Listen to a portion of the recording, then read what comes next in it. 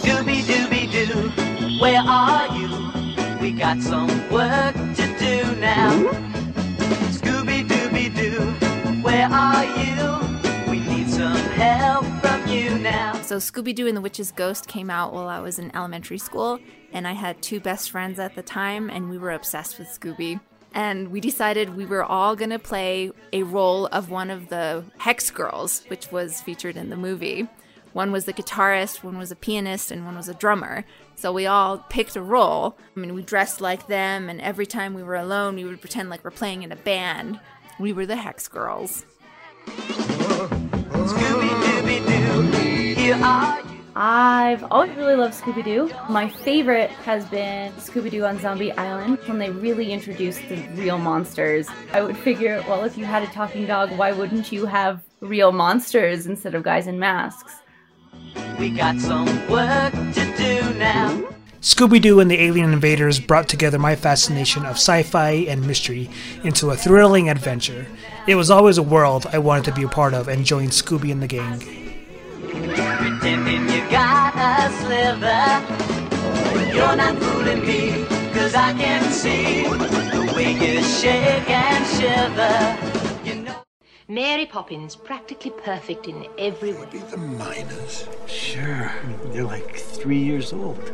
Miners, not miners. If you eliminate the impossible, whatever remains, however improbable, must be the truth. I don't want to kill you. What would I do without you? Every time someone says, I do not believe in fairies, somewhere there's a fairy that falls down dead. Women who aren't afraid to fight, to stand up for our dignity. Transference is inevitable, sir. Every human being has an impact. There are no colored bathrooms in this building. And a simple string of pearls. Well, I don't own pearls. Lord knows you don't pay colors enough to afford pearls. There's one thing the history of evolution has taught us. It's that life will not be contained. Life finds a way. Words are, in my not so humble opinion, our most inexhaustible source of magic.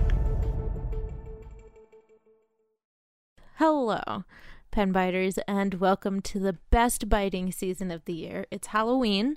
I'm Jen, and sitting on the other side of the haunted castle is my beautiful, dear, skeletonized, co-living, and podcast partner, Charlotte. Hi, Charlotte. Jinkies, Jen. Oh my god. Far out. Groovy. Okay, I'm done. How are you?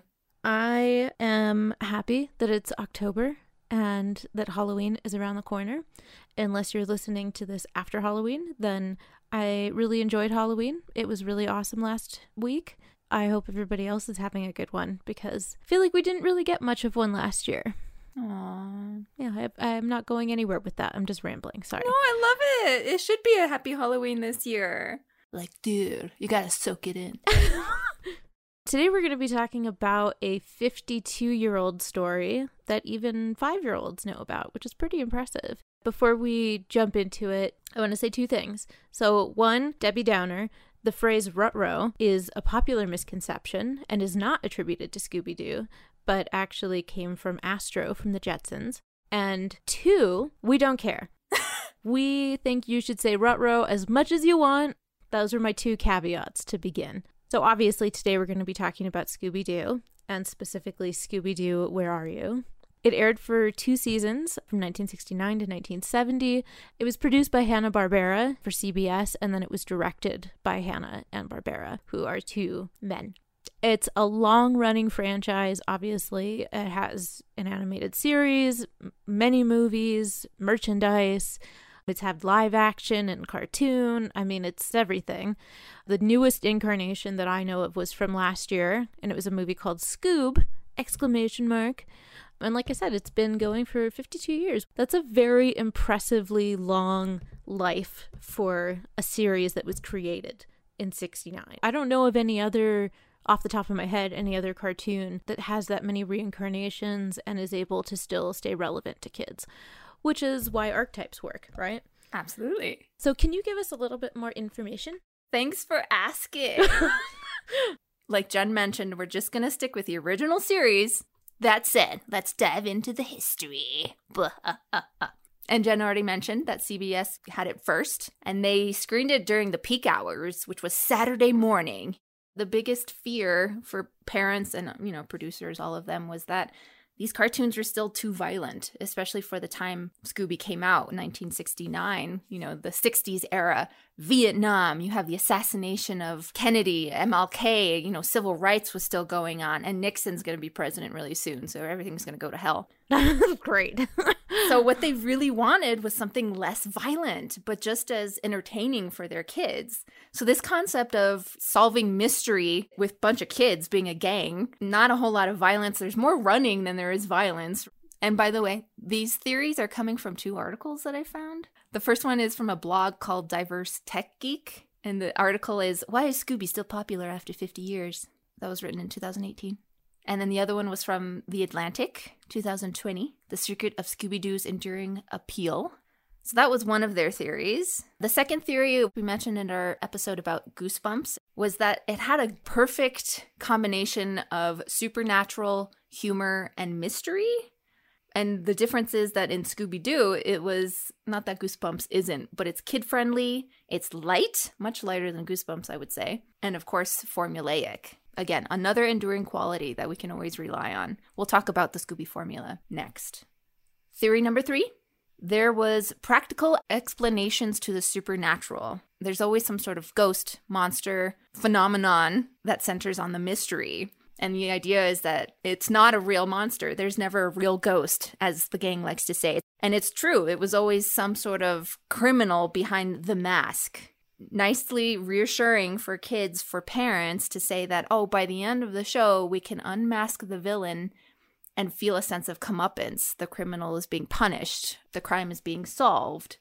And like I mentioned, reason number 4 is that they were younger. They said college age, even though we don't see them go to school, by the way. There's 2 males, 2 females, so it's quite equal. There's a talking dog, which, like the talking animal phase, was still big in the 60s. There was a big theme of counterculture versus the establishment. The kids themselves dressed like they were kids of the 60s. I mean, Shaggy especially is the embodiment of the pothead, right? And that's no secret. He and Scooby, they're kind of formed into one character because they're always hungry. You know, they got the munchies. And when they have a Scooby snack, they get all energized. I wonder if this is a metaphor for something. So it made it quite obvious that these were the counterculture characters, and the establishment was all of the villains that were doing these illegal things, trying to get away with illegal acts. And then lastly, like you mentioned, there's an archetype for each character. And that transcends especially because everybody would kind of fit them into the slacker, which is Shaggy, the jock, which is Fred, the cheerleader, Daphne, and then the nerd, Velma. Most kids can identify themselves with one of those characters. Otherwise called Willow, Xander, Buffy, and someone else. I don't know. That's what like Joss Whedon is known for, is his characters are the Scooby Gang. And there's a reason it works. I always picture the Breakfast Club solving mysteries. They pretend not to know each other in school, but as soon as school's over, they're best friends and they're having these huge adventures. Beautiful formula. Yeah. And because it's so simple in a lot of ways, there's a lot of interesting ways to subvert it as well. And I kind of like that about some of the Scooby-Doo episodes I've seen where, like, Fred is like, I know what we'll do. I'm the man. Let me give you this elaborate plan. And it never works. And I'm like, ha. Way to go, Fred. Way to go. There's room to evolve them because our archetypes are evolving in our own culture now. Like what was true in the 60s is definitely wasn't true in the 90s and is not true now. Anything about the characters specifically? Like, did you identify with any one of them? I mean, I've always liked Velma, but I think that was more of an adult thing. As a kid, I think I liked Shaggy and Scooby because they're the easiest ones to like. I mean, they're silly and they get into hijinks, and there's a lot of slapstick comedy with them that I think is funny. But as I got older, yeah, I really like Velma. I like the idea of Velma in the live action film. I really like what they did with that character and how they highlighted the fact that they discount her because she's smart and doesn't look like Daphne or Fred. I'm hoping the reason that they did that in the live action film was that because kids were noticing that Velma was the smarts and sometimes Fred would overshadow her or others wouldn't acknowledge her. that's how I felt. I remember feeling like that, which is like, hey, she's the one that's actually being the Sherlock Holmes of the group. She's piecing it all together. Right. And without her, they could all have their own theories, but they would never solve it within 20 minutes, however long the episode is. Exactly. Or solve it at all. Yeah. I don't know if they would ever be able to solve it by themselves because Shaggy and Scooby are running away, or Fred, like you said, probably misses a lot of clues because he's trying to be in charge. And then Daphne is, I don't know. At first she was the damsel in distress, and that sort of evolves, but I feel like if anybody has an idea of what's happening interpersonally with everybody, it's Daphne. Yes. And I think she also plays that trope of like a distraction. Like she's a manipulator in some ways, and that's really handy to have because sometimes they play her dumb, but sometimes they play her more like she knows what she's doing. I like that there's a variance there because otherwise it would get boring. Exactly. The article observed that it may be that Fred and Daphne are the oldest of the group because they come from the same status and wealth, and they play with it in later series, which is that Daphne may be funding the gang. Like they're able to solve mysteries because her family is pretty wealthy. Oh, that's cool. I haven't seen those episodes, but it's been alluded to. And then Fred being the son of a mayor or somebody who's politically up there, so he has status. And then meanwhile, you have this genius girl, who knows where she's from, but she has natural smarts, natural talents. Shaggy and Scooby are these outcasts that find each other. I was wanting to read this quote from the article. The two are not id and super ego, but something closer to id and then more id. Totally. Because when one's hungry, the other's hungry. When one wants to be juvenile during a horrific mystery scene, they stop and they be juvenile. Yeah, I can see that for sure. Anyway, sorry, I wasn't done with the history, but I wanted to stop and talk about these characters because the archetypes are a big deal. Yes, I'm sure we'll come back to them as well as we talk about the episodes. So that was the 60s original era. They kept going because when ABC Network took it over, this was from 1976 through 1991, they made 6 other shows airing at various times. And they introduced new characters, like Scrappy-Doo comes in there, and Scrappy, which I hear is not a favorite. Not a favorite. Mm-mm. And then we come to the 90s, our generation of watchers. Because in the 90s, 1998 specifically, Scooby became exclusive property of Cartoon Network. Woo! And they started reruns. And when the reruns became popular, a new generation of kids, they're like, oh, well, what can we do to expedite this? Which is we can make movies, specifically 1 movie a year. So this is where we get, if you're a 90s kid, you got to know this. You get Scooby-Doo on Zombie Island, 1998. Woo. Scooby-Doo and the Witch's Ghost, 1999. Woo. Scooby-Doo and the Alien Invaders, which is my brother's favorite, 2000. And then Scooby-Doo and the Cyber Chase, 2001. And then with this era came slight updates because, as everyone knows, change is inevitable. If you don't change, you die. Jeez.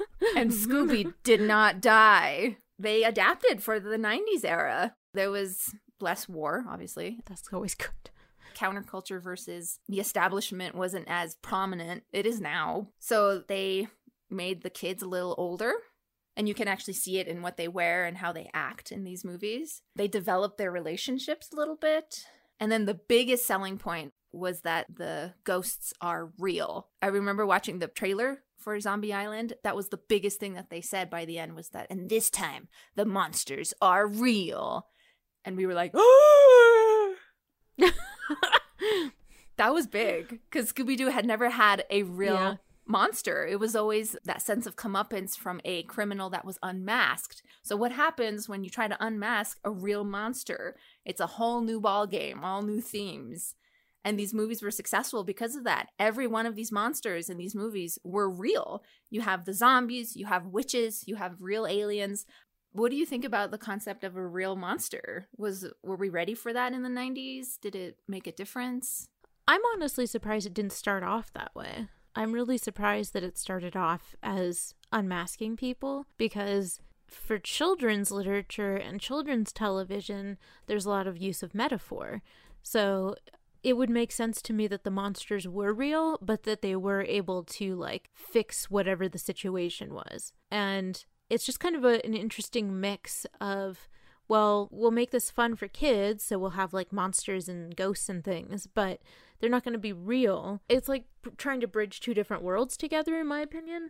So when it became real monsters, I was like, yeah, that feels like how it should be. But I can also understand how like making it real monsters as opposed to masked people is that it makes it less connected to real life. So maybe there is more of a disconnect with children about their environment, but it's a TV show. So, I mean, it's not an educational show. So maybe that's okay. And talking out loud about it helps too, because now that you say that, I'm like, oh my gosh, you're right. But after what I've read about it, it makes sense that both are products of their time. During wartime, the supernatural world is confusing and maybe antagonistic, especially when your own society is sort of butting heads. If it's counterculture versus establishment, that's a big deal. Right. But it felt like in the 90s, magic was helpful. It was the ally. And now we can understand that world. We have a sense of security. We know there's no such thing as zombies, but we're ready to see what the metaphor is if they are real zombies in this universe. That's my theory. I don't know if at that point that meant that all the monsters are real or some monsters were real. I mean, ideally, I think it would be cool to have both, to still have occasional unmaskings and to still have real monsters. That would be a really good mix of things. And then you really have a lot of freedom. I think you're right. The original formula came back, which is that most of them were still criminals that were masked. But they weren't afraid to throw in the occasional real ghost and real phenomena. Suddenly that universe was okay to have both. I think that's cool. But you have to take a risk to see if you can revive a show. I'm saying that not to you and not to the people listening, but to the television studios. Because, hello, that's how you make good TV. I'm sorry, but you have to take risks once in a while, and they just aren't willing to do that right now. But a lot of really amazing shows were built on, we don't know if this is going to work, but we're going to try it. And they became huge successes. The Walking Dead, even Murder, She Wrote, like they planned on doing one season because they didn't think people would be into an older woman solving crime. And everybody loved it. And so they did 12 seasons of that show. With The Walking Dead, AMC was going to close. They couldn't make enough money to stay open. This was their like last chance. So they put everything they had into The Walking Dead. And I mean, it's made them millions and millions of dollars. So I know that there's probably a lot that aren't successful by doing something different, but I still think it's worth the risk. That's a whole sidebar. Sorry, I just went on a rant. It's beautiful sidebar. And then to wrap up the history, which is the live action films in 2002. Again, that high of a new content, new generation was still going. So they're like, okay, what else can we do? Live action. What? Up until now, it's been a cartoon. So let's try real actors. And I think Freddie Prinze Jr. being Fred and then Sarah Michelle Gellar being Daphne was a big selling point on that. Buffy. Plus they were married. I think Sarah Michelle Gellar wanted to play that role. I mean, she did. She wanted to play that role in Buffy. She auditioned to be Cordelia, who's another character in it. But Joss Whedon was like, no, you're going to be the alpha. You're going to be the main character. So I would imagine that she had a lot of fun playing the character that she originally auditioned for in a different circumstance. You know what I mean? Oh, I love it. Freddie Prinze Jr. and his name is Freddie. Get it, Fred. He didn't play the masculine intellect, which is somehow integrated into Fred's character earlier on. It's the same kind of character, except he's flawed. He's not treating Velma right. He probably isn't treating Daphne right at the beginning. So there's somewhere for him to go. Really good choice, because Fred is so easy to hate for me. Like if they had picked a more toxic masculine man, the archetype of the jock, that would have been really awful. But Freddie Prinze is so he's so cute. He doesn't have that aggressive energy. Right. And that makes a big difference in a movie like that, in a show like Velma was great. I loved Velma in it. And Shaggy too. They all did a great job. And I think because this was live action, it was 2002, they knew the 90s kids were following them. So I think they were willing to take the risk of being much more mature than it's ever been. Right. They made it clear it was a college age, and they made it more sexualized, and the humor became that, like, sometimes inappropriate humor. But it was okay because all of these kids had already grown up. And they wanted to see what the gang looked like with all of those grown-up elements. You know, honestly, that movie gets a lot of shit, but so many people love it. Like, it's fun. I do think that they were very successful at what they were trying to do. Maybe not the second one, but the first one is really enjoyable. Yeah. So we get the 2 live action there, though, in the early 2000s. I'm sure they'll do another one at some point. Yeah, which actually brings me to my next point. That was not the last live action of Scooby-Doo. Oh. 2002 through 2006, a new era of reruns started. So again, a new generation. What is that? Generation Z? Generation Z is now the new kids on the block. So with their generation came a new round of live action. I don't know anybody in that cast, and I didn't even write their names down. But the movies are Scooby-Doo, The Mystery Begins. That was the first one, 2009. Okay. Apparently that one was successful enough to have a second and then a third which was dedicated to Daphne and Velma's story, which was interesting. Aww. Yeah. Directed by a female. So might be worth it. Yeah, that's going to be on my list. And then, like you said, last year, the latest one was Scoob. So to conclude the history, I really wanted to read this awesome quote from Washington Post. The summary of the message of Scooby-Doo. Kids should meddle, dogs are sweet, life is groovy, and if something scares you, you should confront it. Very nice. That's a really good message to kids, I think, to adults as well. Yeah. Do you want to tell us about the formula some more? Are we ready? Write this down because it'll endure forever. So, number 1. This is like a how-to. I'm going to jump into a how-to guide here. Okay, cool. Identify paranormal mystery and meet your suspects. Okay. Step 2. Split into teams and either run from monsters or find some clues. Okay. Step number 3. Make a plan to capture the monster. Okay. Step number 4. Watch plan. Go not to plan. Step 5. Watch Scooby and Shaggy's sheer luck capture the monster. Step 6. Unmask villain and reveal truth behind the elaborate hoax. Nice. And then to wrap it all up, you gotta hear the famous villain's last line, right? Which is, I would have gotten away with it too if it weren't for your meddling kids and your dog. Scooby would say, "Ruby-ruby-doo," and the kids would be, ha, ha, ha, ha. Is that how they would be?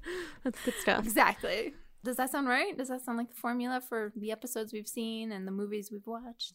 Yeah, and even just like the live action film, it's all the same stuff.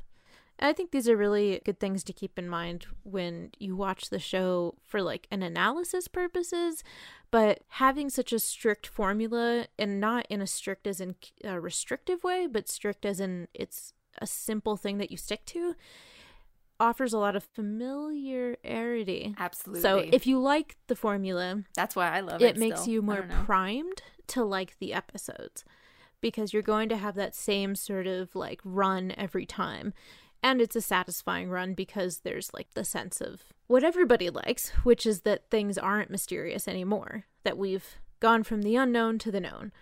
So why don't we talk then about 2 episodes? One that I think surprised us at being surprisingly good, and the other one which was actually really good. Not that they aren't good, but these are very old. So I don't really go in with lots of like confidence that I'm going to enjoy it, but for the most part, these 2 episodes really delivered. So the first episode is A Night of Fright is No Delight. Night of Fright is no delight. A night of fright is no delight. Came out in 1970. It was season 1, episode 16. I'm going to tell you the description of the story, and then we'll talk about more specific things. Scooby-Doo is called for a reading of the will from an eccentric millionaire, Colonel Sanders. Yes, Colonel Sanders, who leaves $1 million to 4 relatives and Scooby for saving his life a few years beforehand. The lawyer who's reading the will is going to tell you the rest of the premise of the episode, and then I'll tell you how it ends. Colonel Sanders was a bit hard, and his only instructions were to play this record for you. Greetings, y'all! Cousin Simple, Nephew Normal, Sweet Cousin Maldehyde, Cousin Slicker, and my old friend Scooby-Doo. Now that you're all here, might as well get down to the nitty-gritty of inheriting my fortune. You're all going to receive an equal share of the $1 million, providing you spend tonight here in the old family mansion.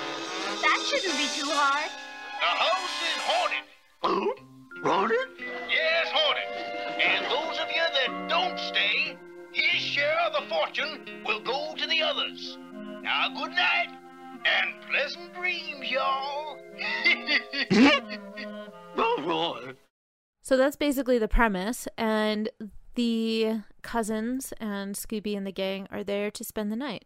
So after a series of hijinks and over-the-top sound effects, the cousins have all disappeared, and when Scooby and the gang are looking around, they run into these, I think they call them ghouls, but they're basically ghosts. And in the end, the lawyers, Creeps and Crawls are their names, were trying to scare everyone away to collect the fortune.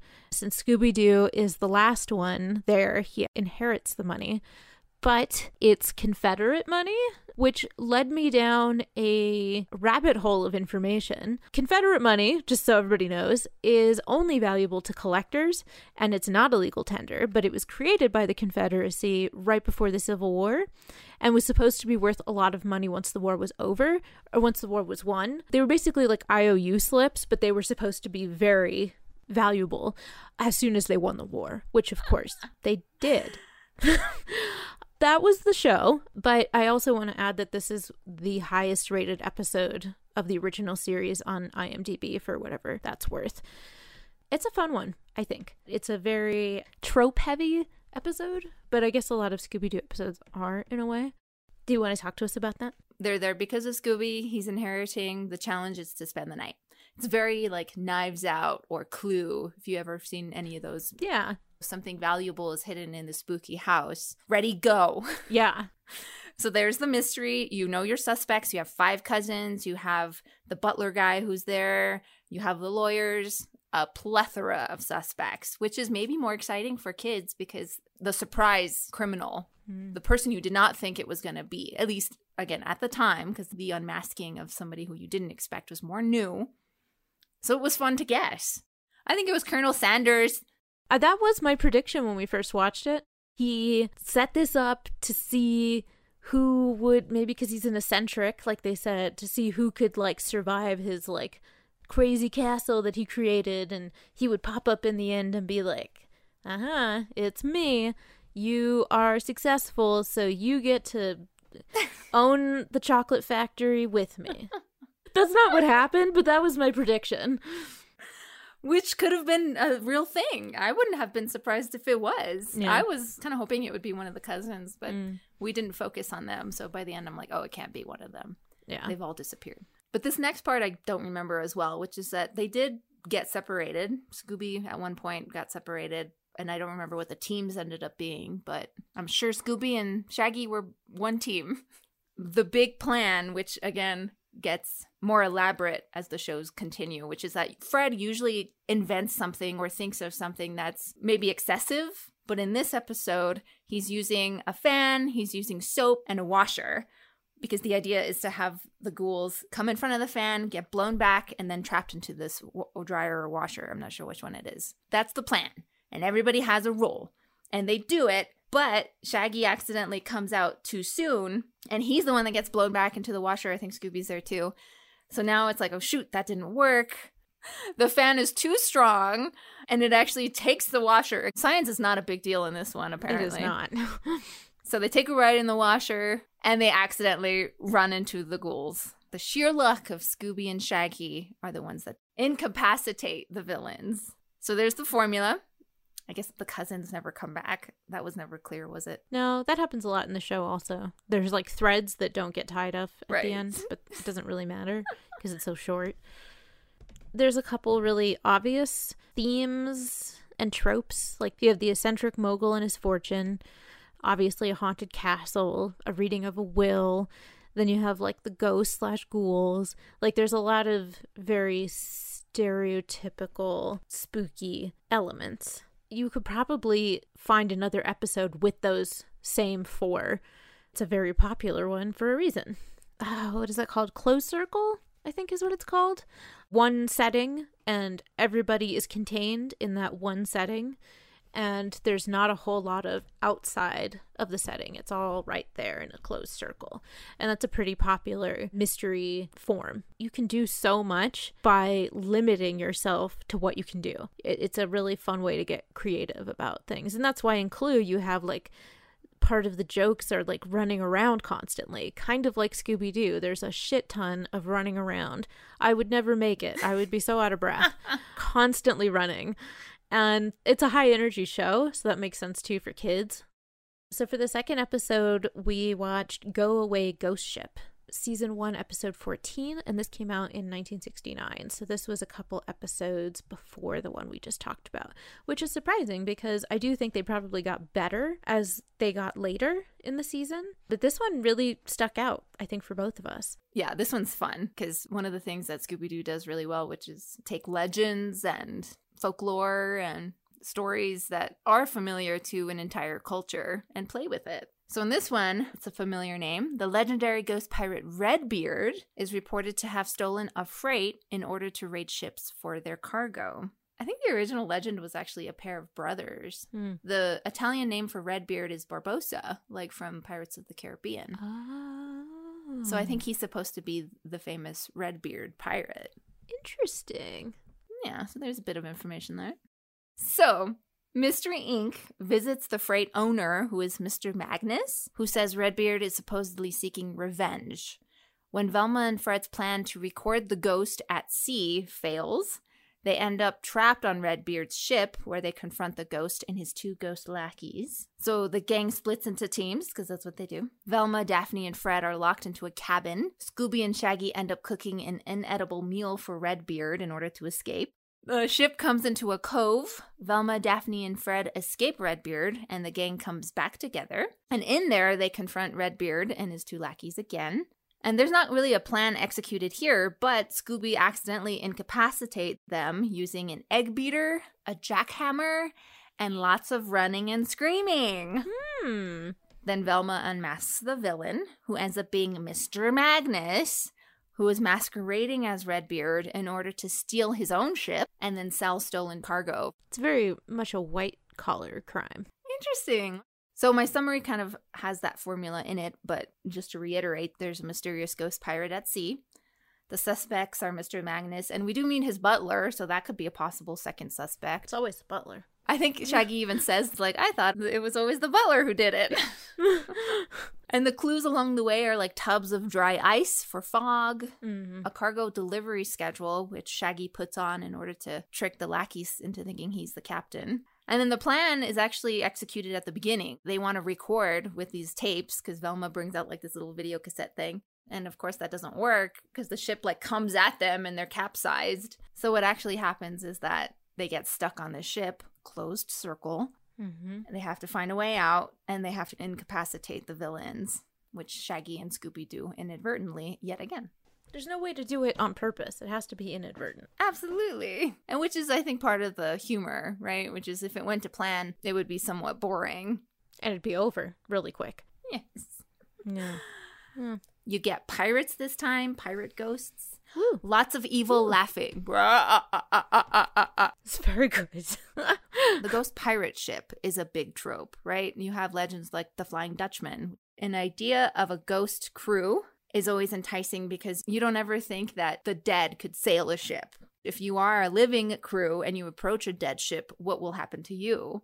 And there's just something so haunting and familiar, which is odd, about a ship that's been possibly lost and has now been lost for so long that they're like ghosts and they're still out there looking for whatever it is they're looking for, treasure or whatever. That's used in so many different variations because it feels very close to reality. I don't know how to describe it. It's very eerie and very uncanny, and it's just one of those things that has a lot of oomph behind it. I don't know how else to describe it. Archetypes, symbolism, that shadow part of us that we don't quite understand. I mean, for me, it comes out in pirate tales. It really does. Like the first time I read Treasure Island, I didn't know why I was connecting with all of this stuff because I've never been to sea. I've never been on a ship. I've never met a sailor, you know, all of these things. But it didn't matter.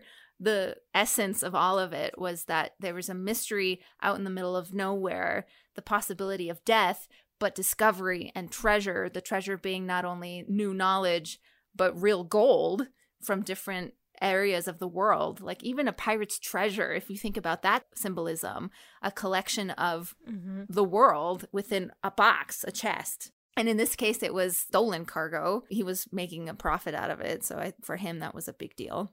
They do play around with some phrases, some pirate phrases, like when they confront the chest that will let them into the cove. Come on, let's find out what's in the chest. Open it up. What's the password, you swabs? Zoinks! A talking pirate skull!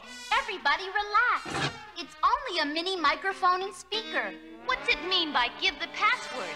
I don't know. Let's give it a try. 16 men on a pirate's chest? Let's see. Yo ho ho, blow the man down. How about yum yum yum and a liverwurst a la mode? Wow! What a password! Oh my god. There's a lot of things in this episode that's never explained. I think that phrase is one of them. Like, what makes Shaggy say that other than his hunger? I will say it's one of my favorite tropes in fan fiction is pirate versions of everything. Almost every fandom has their own version of pirates, and it can be a really fun thing to utilize. So you get to see all these like common themes that you get with like Redbeard, for instance, that like captain type, and the idea of pirates, and then of course the glorification of pirates. But it's interesting to see it played out in all these different universes. It's all kind of generally the same. I mean, you can only do so much with a pirate because that's what they are. They're pirates, you know? Yeah. That's when counterculture gets too crazy. They don't want to be a part of the world anymore. I think that's when pirates are born in whatever universe, era, wherever you are, there's always going to be a pirate because they take it to the extreme. No law, no order. Interesting. So one of the things that we talked about for these episodes to make it a little extra fun for us was to do a modern twist, something that we in particular would want to see maybe, or that would be interesting for an audience now. My new idea for this episode, if it was played today, is I would want the legend to be of Qing Shi, the most famous female pirate in history. She was very much like a businesswoman, as well as being tough and authoritative with her all-male crews. And the ghost ship would be reported to have sunk an entire freight crew, and everybody thinks that the crew was drowned. They're gone. I know it's a little bit more dark than Scooby-Doo normally is, but let's just say that's what the theory is.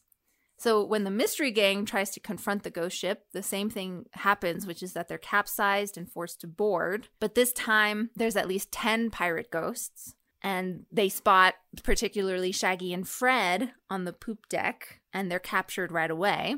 So Velma and Daphne, who board on a different part of the ship, find pirate clothes and pose as ghosts while they try to figure out how to help Shaggy and Fred. They are the ones that find the dry ice, cargo logs, etc. When the ship docks at the cove, Ching and 2 lackeys disembark, while Velma and Daphne volunteer as prison guards, and they rescue and they free Fred and Shaggy from the brig. Meanwhile, Scooby is stuck in the galley, and he poses as a cook. After overstuffing himself, he's able to incapacitate the crew by adding a sleeping ingredient to their meal. The gang then disembarks on the cove, where the same events play out. They find a treasure chest that leads them into a cargo storage, and they confront the 3 remaining ghosts. Daphne and Fred create a plan that captures the two lackeys, while Scooby and Shaggy act as a diversion, while Velma uses dry ice to trap Ching in a cargo box. Ching turns out to be the captain of the supposedly sunken ship, and the ghosts are her crew, who were trying to sell stolen cargo. So, like I said at the beginning, my theory is that this ship would said to have been sunk and all of the crew gone. So it's actually that crew that came together, made this plan to be a ghost ship with Ching as the masquerading ghost. I could totally see that being an episode. Yeah? So what about you? Do you have a scenario, a modern twist for this episode? Yeah, I thought I went two different directions, but I think they're both the same idea, but two different alterations of the same idea. So in my modern twist, it would be real. They would be real pirate ghosts. And I have two versions. So one version is that it's maybe kind of obvious, but it's just an all-female crew.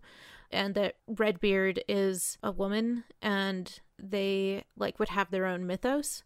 Or my second idea, which I think is kind of fun, is that somehow, accidentally, Velma becomes the head pirate, becomes the pirate queen, because she did something or touched something or she wore something that she wasn't supposed to. Oh, cool. And so the crew is basically trying to follow her lead now, and she doesn't want to be the pirate queen. And then maybe the actual pirate queen comes along and is trying to fight Velma. I don't know.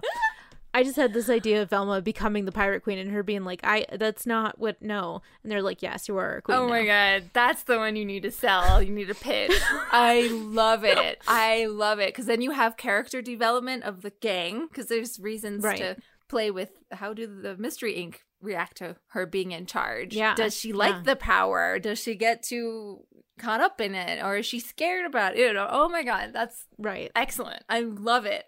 I do want to mention that part of the reason that we ended up picking this is because of one of our longest listeners, and he absolutely loves Scooby-Doo, and he's always been a really huge support to the podcast, which we very much appreciate. So just want to say thank you, Jesse, for sticking out with us, and I hope that you enjoyed this episode. Halloween, gotta love it. Ghosts, ghouls, skulls, cemeteries. Go enjoy your Halloween season. I went to the dollar store yesterday. It's October 16th today, and it was full of Christmas decorations. And I was like, what happened? What year is it? Wrong. Yeah. I don't know. It was very strange. I was like, I don't understand why there's Christmas stuff and no Halloween stuff left when it's not even mid-October. Oh, God. So enjoy it while you can, apparently. I would leave my house decorated like Halloween year-round, if that were acceptable. So we want to thank all of our generous pen biters. We have 2 new pen biters this month, which is very exciting. So we want to thank Jesse, Jeanette, JR, and Thunderfly. Thank you all very much for your support. We very much appreciate it. If you haven't already, please make sure to send us your idea for an episode, because we would like to hear that. So that's at bitethepen@gmail.com. And if you would like to support us, you can go to patreon.com/bitethepen. Or if you want to just listen to some episodes, we're on pretty much all of the apps. You can find us on Twitter and Facebook. Everything is at Bite the Pen. If you would like to rate and review us, that would be super helpful. You can do that on the iTunes store. And again, email, if you want to email us, bitethepen@gmail.com, or you can go to our website, www.bitethepen.com. Dude, it's far out. Thank you. So the ending quote is from the Atlantic article, and it was written by someone named John Paul Steele. And he has the following to conclude about Scooby-Doo. We watch, and our kids watch, and eventually their kids will watch. 4 so-called teenagers and their Great Dane roam the countryside, pulling the mask off some fraudulent phantom or counterfeit creeper. And fear not, they won't ever really leave.